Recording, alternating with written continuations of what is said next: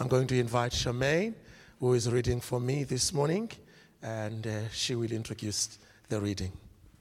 We're reading from 2 Samuel 24, verse 1 to 17. Again, the anger of the Lord was kindled against Israel, and he incited David against them, saying, "Go number Israel and Judah." So the king said to Joab, the commander of the army, who was with him, "Go through all the tribes of Israel, from Dan to Beersheba, and number the people, that I may know the number of the people." But Joab said to the king, "May the Lord your God add to the people 100 times as many as there are." While the eyes of the Lord, while the eyes of my Lord, the king still see it, but why does my Lord the king delight in this thing? But the king's word prevailed against Joab and the commanders of the army. So Joab and the commanders of the army went out from the presence of the king to number the people of Israel. They crossed the Jordan and began from Aroer, and from the city that is in the middle of the valley toward Gad and on to Jazer. Then they came to Gilead and to Kadesh and the land of the Hittites, and they came to Dan, and from Dan they went around to Sidon, and came to the fortress and Tyre, and to all the cities of the Hivites and Canaanites, and they went out to the Negeb of Judah and Beersheba. So when they had gone through all the land, they came to Jerusalem at the end of 9 months and 20 days. And Joab gave the sum of the numbering of the people to the king in Israel. There were 800,000 valiant men who drew the sword, and the men of Judah were 500,000. But David's heart struck him after he had numbered the people. And David said to the Lord, "I have sinned greatly in what I have done. But now, O Lord, please take away the iniquity of your servant, for I have done very foolishly." And when David arose in the morning, the word of the Lord came to the prophet Gad, David's seer, saying, "Go and say to David, 'Thus says the Lord, 3 things I offer you. Choose one of them that I may do it to you.' So Gad came to David and told him, and said to him, Shall 3 years of famine come to you in your land? Or will you flee 3 months before your foes while they pursue you? Or shall there be 3 days pestilence in your land? Now consider and decide what answer I shall return him who sent me." Then David said to Gad, "I am in great distress. Let us fall into the hand of the Lord, for his mercy is great, but let me not fall into the hand of man." So the Lord sent a pestilence on Israel from the morning until the appointed time, and there died of the people from Dan to Beersheba 70,000 men. And when the angel stretched out his hand towards Jerusalem to destroy it, the Lord relented from the calamity and said to the angel who was working destruction among the people, "It is enough. Now stay your hand." And the angel of the Lord was by the threshing floor of Araunah the Jebusite. Then David spoke to the Lord when he saw the angel who was striking the people, and said, "Behold, I have sinned, and I have done wickedly. But these sheep, what have they done? Please let your hand be against me and against my father's house." Then David said, "I am in great distress. Let us fall in the hand of the Lord, for in it there is great mercy and grace." What a word. Lord Jesus, indeed, in your hand there is great mercy and grace. May we know that grace this morning. For your name's sake, amen. So we are nearing the end in our study on the life of David. We are drawing closer to the end of our study. And so far in this study, and more so fairly recently, we have been discovering the extraordinary grace of God and the gospel that weaves its way through the lives of broken and faulty people, especially David. That's what we have been discovering in the recent weeks in this study on the life of David. The grace and the gospel that is unconditionally making its way in the lives of broken and faulty people, of which David will not be the least of them. Maybe he will say he is the chief. What we've been learning so far is that David is not a model for a trouble-free and sin-free life. If you're looking for a life that is trouble-free or a life that is sin-free, David is not your model. But instead, David is a window through which we see God's mercy and God's grace in action. So as we've been exploring David, we've been discovering God's redemptive story through the life of David. Now, the story before us carries that theme beautifully, because indeed it is a story about the gospel. Maybe you may say, I'm pushing the envelope a little bit too far. How can we find the gospel in the Old Testament? How can we find the gospel in 2 Samuel? Well, we find the gospel at least in 2 themes that we will be concerned with in this chapter. The first one is God's sovereign grace and mercy. And I want you to keep those words together, sovereign and grace together, not grace without sovereign. Sovereign speaks of God's bigness. It speaks of God's supremacy. It speaks of the fact that God is in charge. And if you read this chapter, you are not going to miss that idea that God is indeed in charge. And because he is in charge, from time to time, he gets to remind his people who are called by his name by just allowing his backhand right in between their eyes. I told you this, and I'm going to tell you again, my mother was very good with that one, the backhand, without even looking at you. And my middle brother was always the recipient of her backhand. So while God is in charge, he is big and he is supreme, but he is also merciful. That's the theme this chapter offers us. He's great, he's supreme, he's in charge, yet he is also gracious. So we discover the gospel in 2 Samuel 24 by looking at God's sovereign grace. Secondly, this chapter offers us a recovery of the correct understanding of who God is. This chapter helps us to recover God's true nature.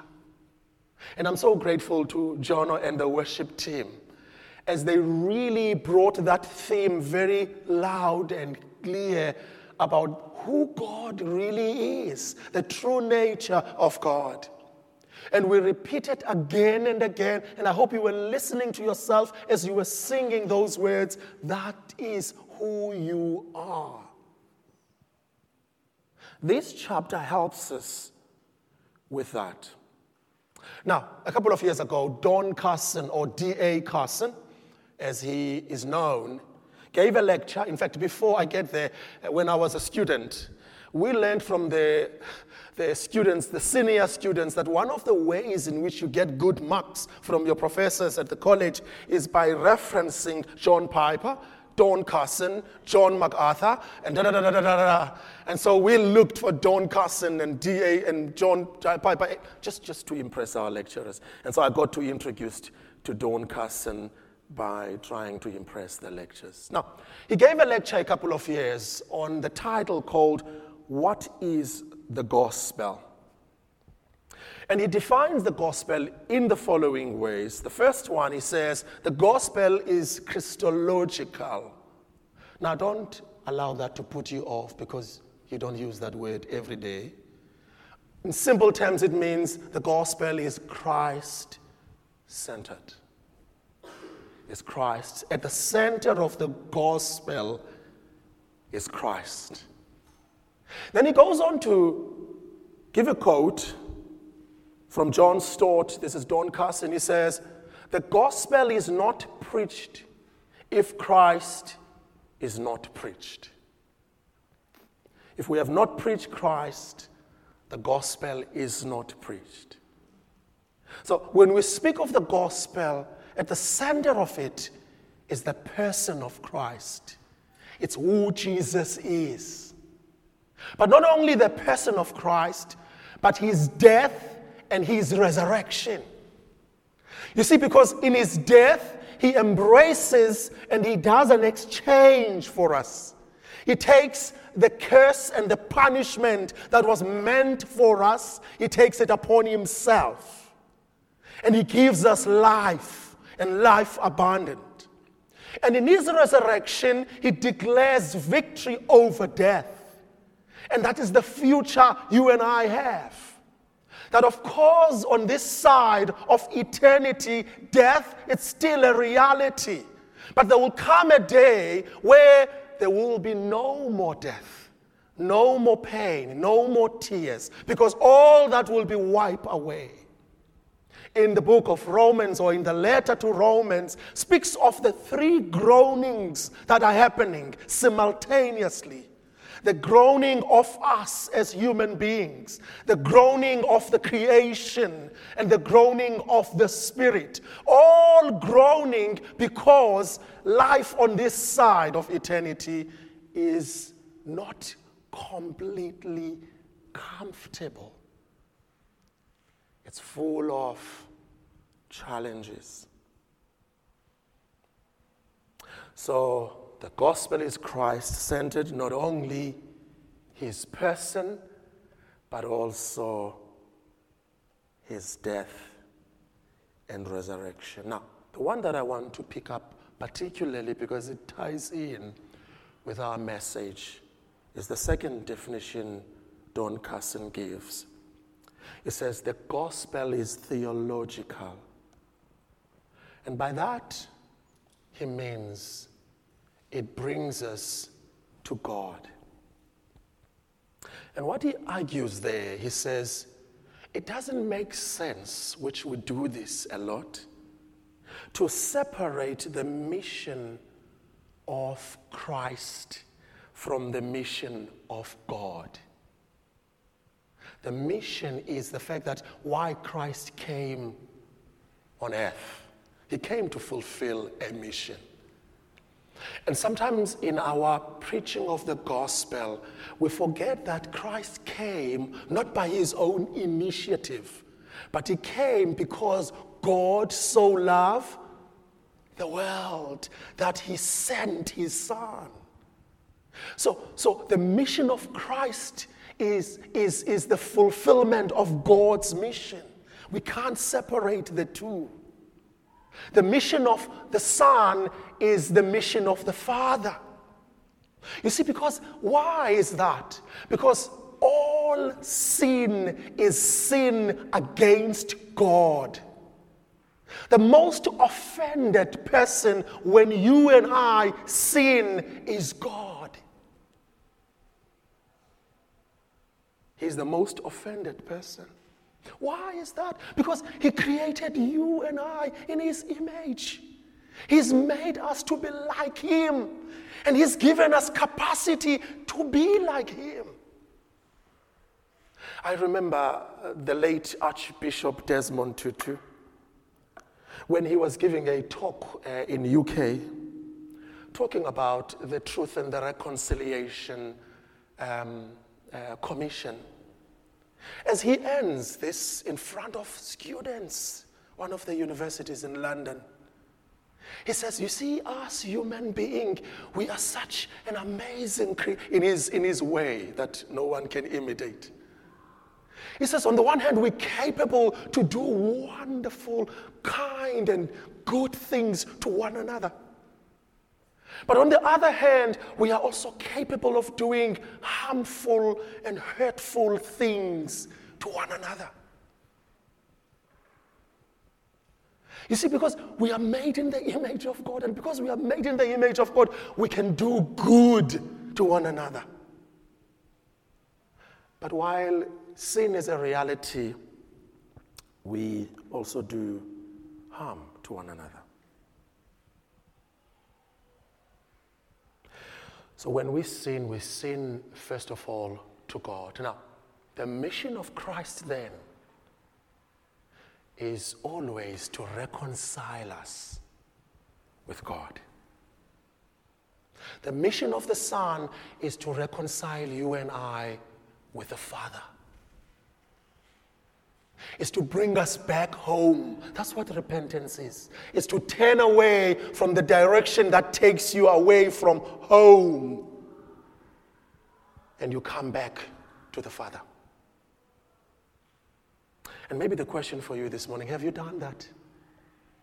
Have you turned back to your Father? Have you embraced the mission of Christ and said yes to Christ? And in saying yes to Christ, you are turning back to your Father. You're being embraced. Last week we studied a very hurting story or heartbreaking story of Absalom being brought back to the city without being embraced by his father. For 2 years, David was able to avoid any contact with his son. Whoa, that's scary. He said, yes, let him come to Jerusalem. One of the commentators says, Jerusalem is too small. Surely David did an extraordinary work to avoid his son. Here is the good news for you. God, the Father, is not on a mission to avoid to interact with you. Christ is his way of saying, come, come. So let me tie that up and say, when we then call ourselves a gospel-centered church, which is one of our core values, all we are saying is that we believe that one of our vocations, I hope you are impressed by that word, are you? One of our callings, primary callings as the people of God, is to see people reconciling with their Father. That's our mission as the church. When we call ourselves a gospel-centered church, we're saying we want to see people reconciled with God. But not only reconciled, but we want to see them living a life of obedience to Christ. Not only living the life of obedience to Christ, but growing in faith and becoming like Jesus. What a vision. What a vision. Nothing can beat that. Imagine waking up every morning saying, the Spirit of God, will you help me today to be like Christ? To be like Christ. Will you present opportunities for me to manifest the person of Christ today? Imagine praying that prayer every morning.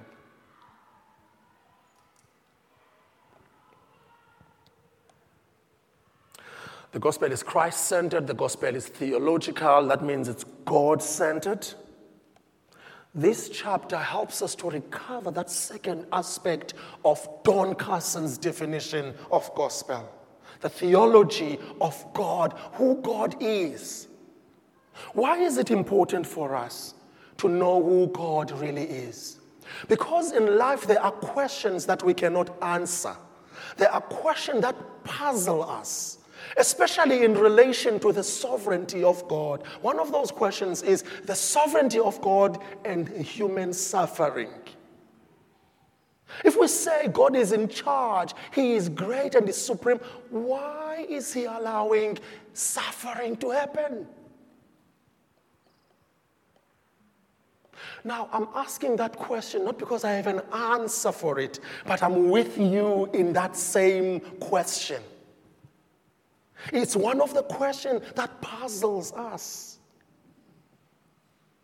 The question of God's sovereignty and justice, or as we like to call it, fairness. We all know that it doesn't take long for children, if they're playing, to shout out and say, "It's not fair, it's not fair." You know what they're imitating? They are mimicking us. We also are looking for fairness and crying for fairness. And that's another question that we struggle with. Now, when we can't answer those questions, what helps us? Now, this chapter that we've just read leaves us with more questions than answers. This chapter adds to the list of your questions.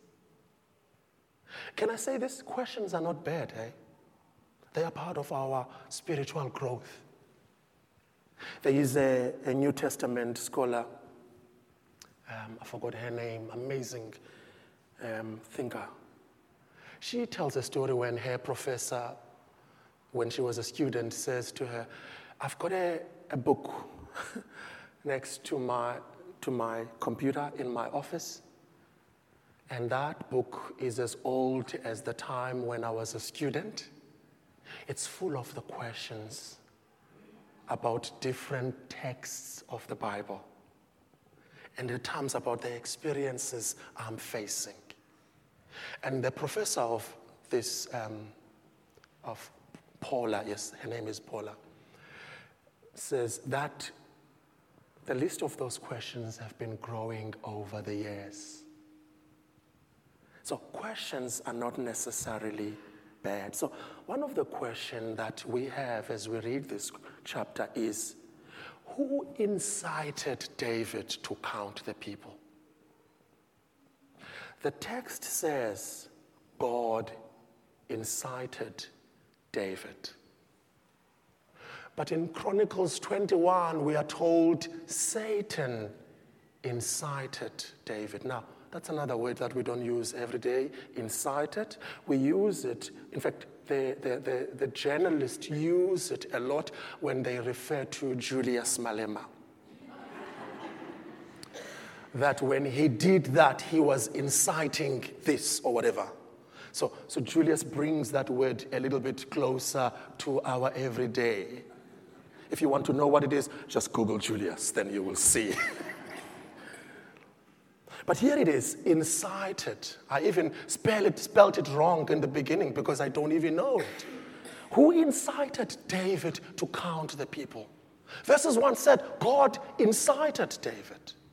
Now, if God incited David, why then is he angry at David for counting the people? If God caused David, if God encouraged David to count the people, why then is he angry at him? Can I tell you something? I have no answer for that question. I don't. But there is another question that comes as we read this text, this chapter, is, does God have a right to do what he does in this chapter? If he's the one who initiated this whole drama, shall I call, which took 9 months, counting the people, then does he have a right to punish the people as he does? Maybe you heard that question. I heard it, somebody whispering it as Charmaine was reading. You are in a good company. Now, when we can't answer those questions, what helps us is to know who God is. What is true of God? Psalm 145 says, the Lord, which means God, is righteous in all his ways and kind in all his works. Are you wondering who God is, how God is like? The psalmist tells us that he is righteous in all his ways. In other words, he always does what is right. Does it feel like that all the time? No. But you know, when you know the truth about that person, then you find rest. And that's why I loved that image that Hele painted for us of Psalm 23, because it tells us of who God is. He's the God who walks ahead of us and clear the enemies and flatten the stumbling blocks that seeks to stand on our way. But he doesn't just walk ahead of us and drag us. He comes and walk alongside with us and feel what we feel. And he walks behind us as well. So when you come in your life in places where you have more questions than answers, remember who God is. He always does what is right and kind in all his works. When you come to an event in your life that you have more questions than answers, where you cry out and say, I don't understand why things should be this way, remember God. He always does what is right. That's why the right understanding of who God is important. It helps us in times when we find ourselves puzzled.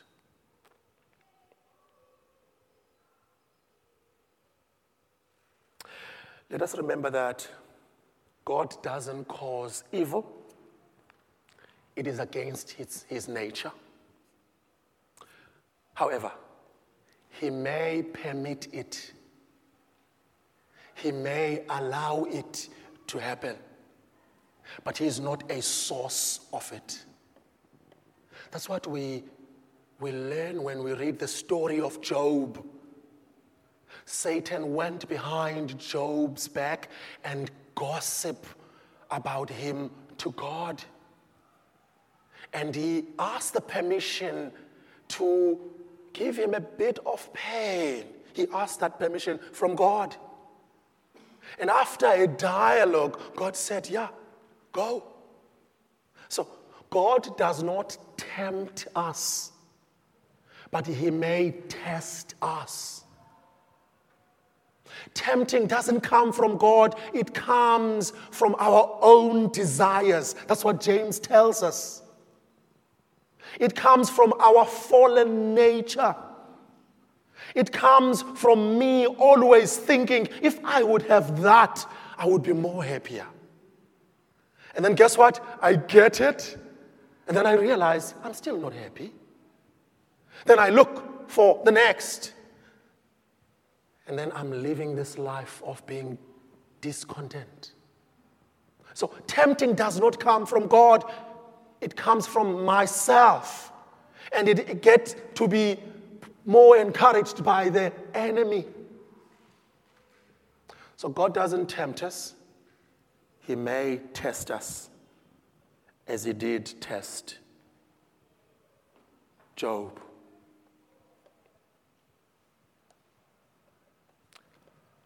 This is from Alistair Begg. He says, when we come to the Bible, it is the Bible that understands us more than we ultimately understand the Bible.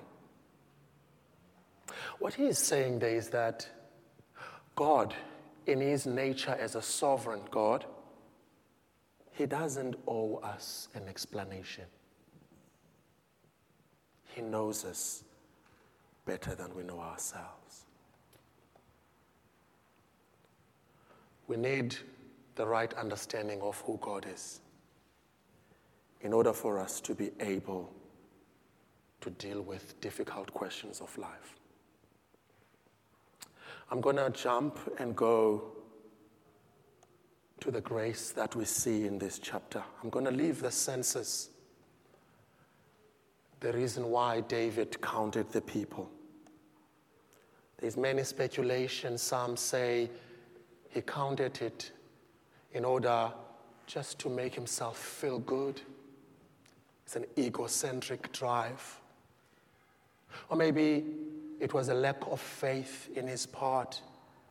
He thought to himself, God can only fulfill his promises if David, supported him by giving him a good number of men who can carry sword. But nevertheless, what we're learning is that what David did by counting the people of God, he was wrong. Joab, that we learned about last week, that he was a get-it-done kind of a guy. He was not a guy with a sensitive conscience. For the first time here, he says, David, what you're doing is wrong. But we're told that the word of the king prevailed against Joab. But the story doesn't end on that note. It ends on a beautiful one. It ends in verses 10 by David's heart being struck after he had numbered the people. He said, I have sinned greatly in what I have done. David doesn't say, the devil made me do it. No, his heart and his conscience is not asleep. His conscience is awake, is alive. And may I say this, it is dreadful for any one of us if our conscience goes to sleep and we are not easily prompted by God through his Spirit. Here, David is still within the reach of God's Spirit, and his conscience can still be triggered and be provoked. The prophet comes the following day.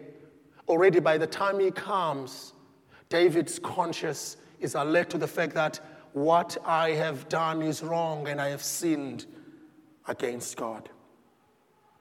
Earlier on, when we were studying David needed Prophet Nathan to confront him with his sin in order for him to know that what I had done was sinful. But this time, David is aware of his own sin. For us who are the New Testament Christians, we are told that the Holy Spirit, when Jesus left, he didn't leave us alone. As often, he left us with the Holy Spirit. And one of his functions is to convict us of our sin. And I want to say to you, if you still find your heart convicted of your own sin, don't run away from that. Embrace it. It's a gift of God. It means your heart is still reachable. It's one of the central pieces of the gospel that the Holy Spirit can work in us and bring us to a place where we are aware of our own brokenness and of our own need for grace and mercy. We can never outgrow the need of God's grace and mercy. If you find yourself convicted, bless God for that. Of course, you don't feel like that because you feel small, you feel, this is me, and maybe I must go and look at that person in the eye and say to them, I'm sorry. But let's remember that the primary person that we sin to is God. And then this prophet, his name is God. We must be grateful that we are not in America because their pronunciation of God is God. So I wonder, how do they deal with this one when they see God coming to David to tell him about God. So it was God coming to David to tell him about God. But this prophet comes to David in the morning the following day after his heart was struck by his own sinfulness. And he says to him, look, buddy, I've got an offer here for you. It's 3 years of famine.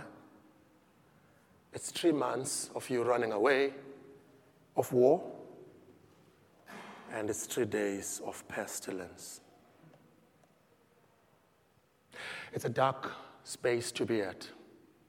Which one do you choose?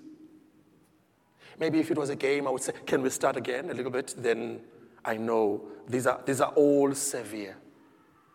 One commentator says the shorter the period, the severe the content of what David is going to face. There is no escape. This tells us 2 things. One, it tells us of God's holiness, and it tells us of the ugliness of sin. God is holy, and in him there is no shadow of darkness. And sin is ugly. This is what it invites in our lives. I love David's choice. He chooses neither of these 3 options. He says, I'd rather fall in the hand of the Lord.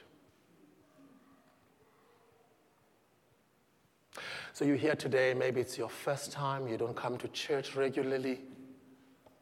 Maybe you feel that your life is in the dark place. Nothing is working out in the way you wish. You are in the company of David. And David said, I'd rather fall in the hand of God, for there is mercy in it. And later on, we come to the Lord's table, which is a symbol of God's mercy and grace, extended to us in the person of Jesus Christ when he died on the cross, when his body was stripped naked and he was punished and cursed on our behalf. And his blood came out so that by it we may be washed and be made clean. That's what we are doing when we partake on these elements. We eat and we drink with thanksgiving for what Christ has done for us. Let's pray. And as we pray, I want to read these words of this hymn. And if you want to follow, you can see them behind me. They say, nothing in my hand I bring, simply to thy cross I cling. Naked, look to you for dress. Helpless, to you for grace. Foul I to foundation fly. Wash me, Savior, or I die. So as you wash us with his blood tonight. And Lord, we thank you for those words of that hymn, that you will wash us with your blood today. Nothing in our hands, but simply to your cross we cling. We thank you for your cross. Amen.